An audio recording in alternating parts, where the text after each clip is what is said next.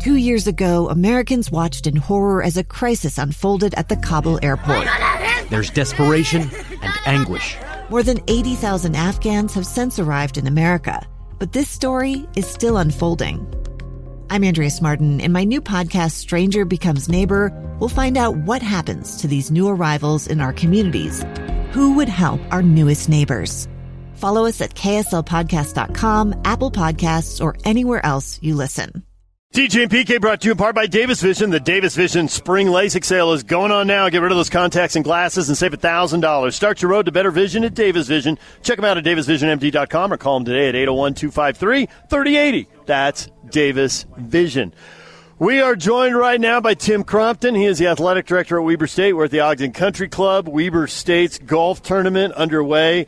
And PK J. Hill is just lashing 300-yard drives down the middle of the fairway. And, Tim, I'm curious, football coach and golf coach, once you get football out of the spring, it seems like it could work. First thing, thanks for having me, and thanks for being out here, you guys. Appreciate it. You couldn't pick a better day if you're in the sun. Right.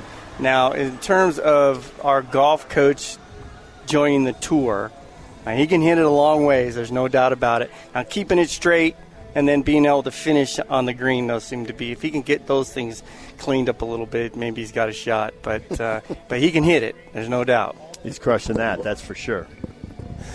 So, obviously, in college athletics with this pandemic, finances have been a big, big deal. Weber got in, what did they get in, 6 football games? What's the state of the financial situation relative to the pandemic for Weber State? Yeah, that's a good question, one that certainly I've been given a lot over the last 8-9 months.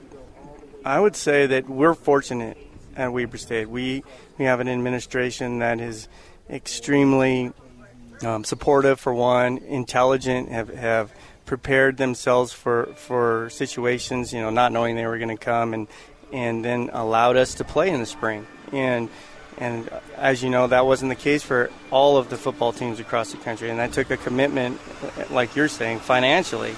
But we were prepared for it, and we went ahead and were able to provide the football team and all of our sports the opportunity for those kids to come and play and participate in the sport that they signed up to play.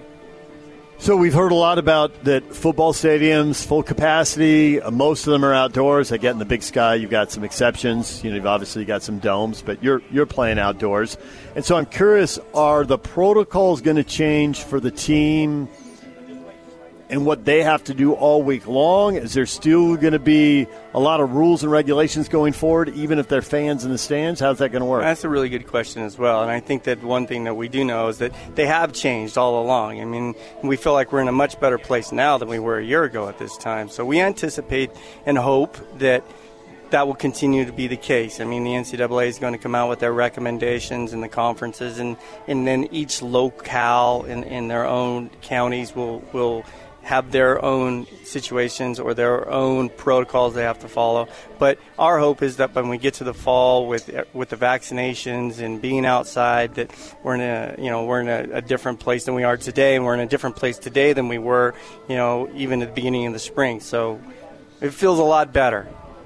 Basketball will be indoors. Will it be wide open? Hard to say. Again, that's what we would like to see. We would like to see it be wide open. And I'm hoping that if it continues to move in the same direction it has been moving, that would be our expectation. But it's hard. I can't really say. How's the scholarship situation affecting Weber State? Because a bunch of these kids have the opportunity to come back and all that stuff. And I'm not just speaking football. I'm talking about the whole athletic department. That's a great question as well. And I think all athletic departments are taxed with that, right? They're going to have to decide, and each coach, each program is going to have to decide. And we certainly have a philosophy for all of our sports where, the coaches are going to have to manage their rosters. They're going to have to decide what makes sense for somebody academically as well as athletically for their student athletes, whether they return. And there are some kids that would like to return. They may not be able to return because they're just on a different path. Does everything come back down to the traditional levels? I think 63 scholarships for your football team, 85 for BYU, Utah, and Utah State. Does everything go back in 1 year, or are they going to kind of That's a great question. They haven't said. They have not said that. Now, my anticipation would be is that once we get through this next year, that you would see it come back down. But I can't say, because it's not just affecting the one class. It's going to affect all of the classes. But logically speaking, that should dissipate. So to your point, they may do that, they may not. And we're just taking it 1 year at a time. Not one game at a time, but 1 year at a time. I'm 1 year at a time. You're 1 year at a time. Because I'm outside that circle of jinx, right? I used to be in that circle of jinx, but no longer. No. Like, if you think you're going to win, you got to show up with the trophy. If you're the coach, I don't want to see the trophy. All right, Tim, we got to go to break. We appreciate your time. Thanks for having us out here, and good luck negotiating whatever it is the next year throws at you. Well, it's a pleasure to be here, and thanks for having me. All right. Tim Crompton, Athletic Director at Weber State. When we come back, your feedback on today's show. Stay with us.